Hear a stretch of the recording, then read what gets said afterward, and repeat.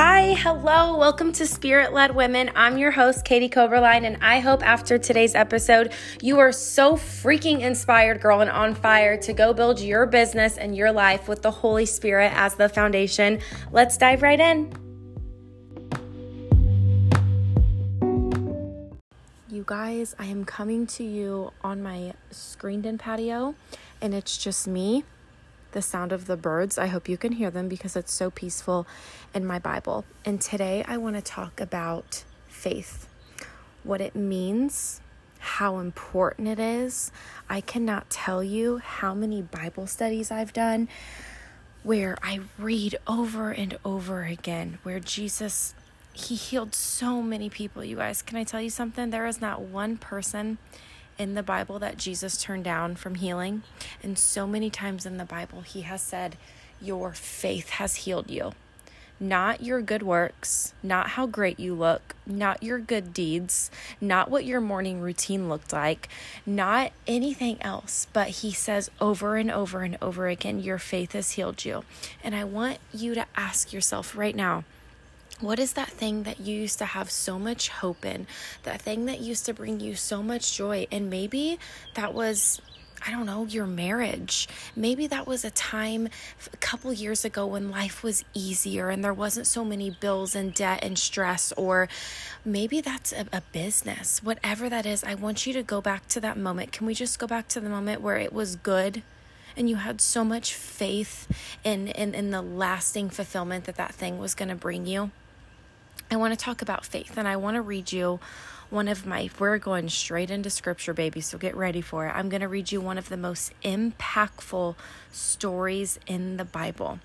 One of the most impactful things I've ever read. When I read it in my Bible study, I had tears all over my face because you guys, this isn't just a novel that you read in your pool to get your brain juices flowing. This is history.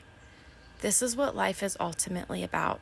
Sometimes we get caught up in the race, and don't even get me started on comparison. We get caught up in all of these worldly, earthly things that, quite frankly, they're not going to matter in 30 to 40 to 50 years from now. There are things stressing you out today that aren't going to matter. There are things that you're chasing that you're not going to take to heaven. So I really need you to just slow down. Take a deep breath with me, okay? Let's just take a deep breath in, take a deep breath out, and realize we need to stop chasing things. We need to stop thinking that once we get this, we're going to be happier. Once we get this, we're going to be in more peace. Once it goes back to this way, then life's just going to get easier. It starts now. And it starts by opening your Bible. And for me, that's coming out, listening to the birds, and just connecting with Jesus, connecting with your Creator. He formed you in your mother's womb. He knows you. He knows your anxiety. He knows your stress. He knows that grudge that you've been holding on to for way too long. He knows the issues in your marriage. He knows that friendship that is no longer strong in your life is hurting your heart every day. He knows these things. And he offers peace and he offers comfort. And I really, really think that nothing in this life matters more than a growing relationship with Jesus. Okay, so we're going to dive right into the word. Many of you know this story, okay? It's in Mark chapter 5, and it's a woman, okay? A woman who's had a blood problem for 12 years. Now, I know that's like, oh, she's had a blood problem, but you guys, back then, this woman, with the issues she had, she couldn't be in crowds. She couldn't go do anything fun. She was considered so sick that probably no one wanted to marry her. I don't think she could bear children. She had a blood issue for 12 years. Okay, let's talk about that time frame. First off, how many of y'all have been through something and it's been like 3 days and you're like, all right, this is too much for me? 12 years, this woman had a blood problem, okay? We're going to dive into some miracles. I think I'm going to title this just Miracle Worker for today.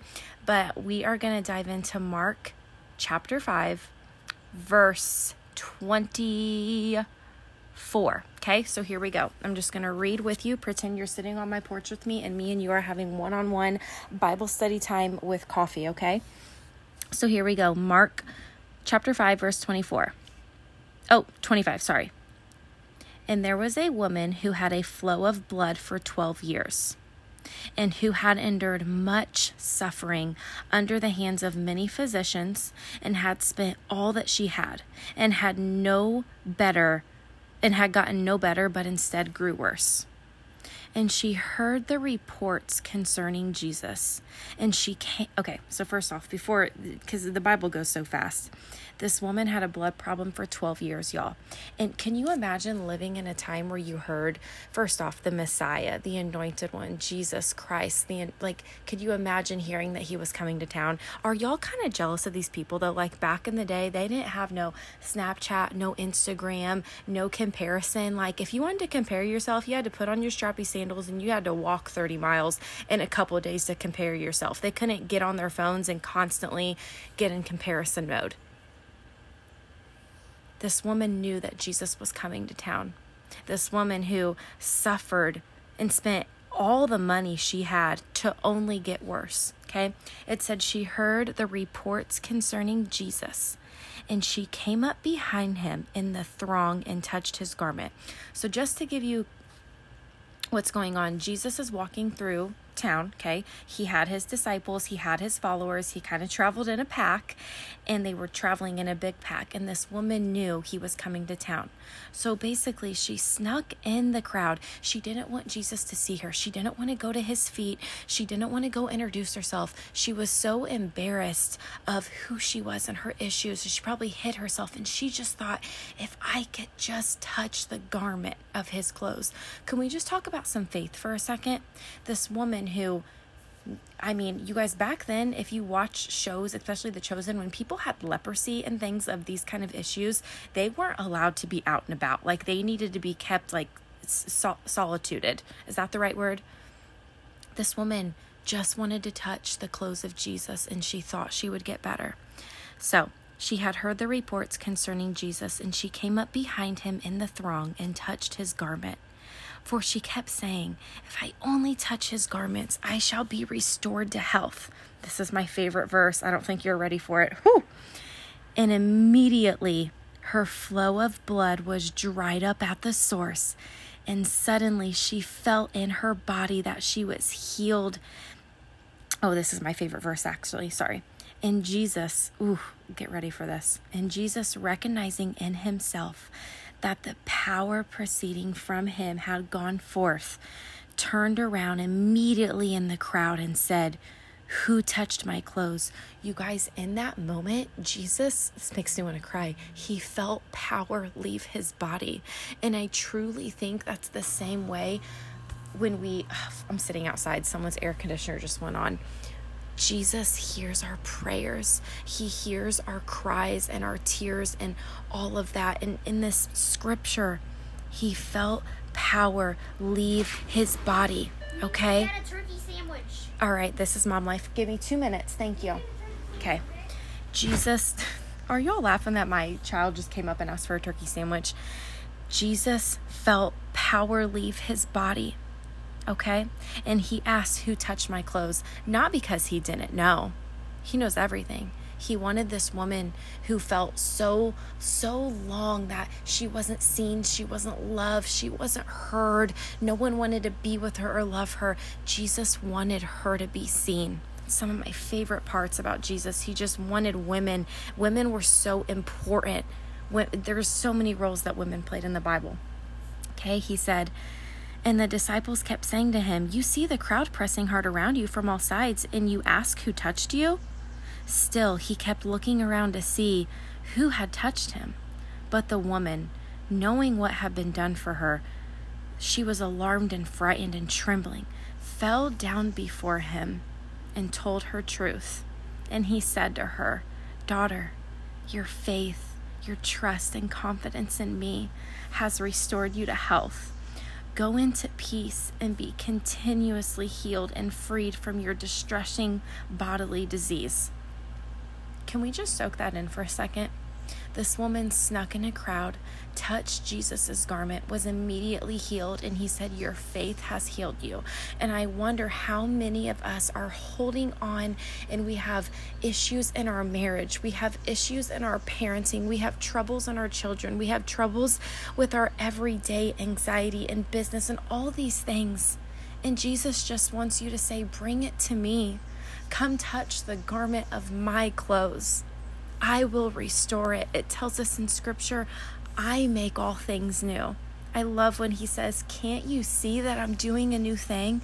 And sometimes he just wants to do a new thing for your children. That thing, I know for me, girl, we are going through some tough times. And I know if I don't surrender it to God and I just try to do all the things and order all the things and see all the people, I'm ultimately not going to the source that God is above cancer.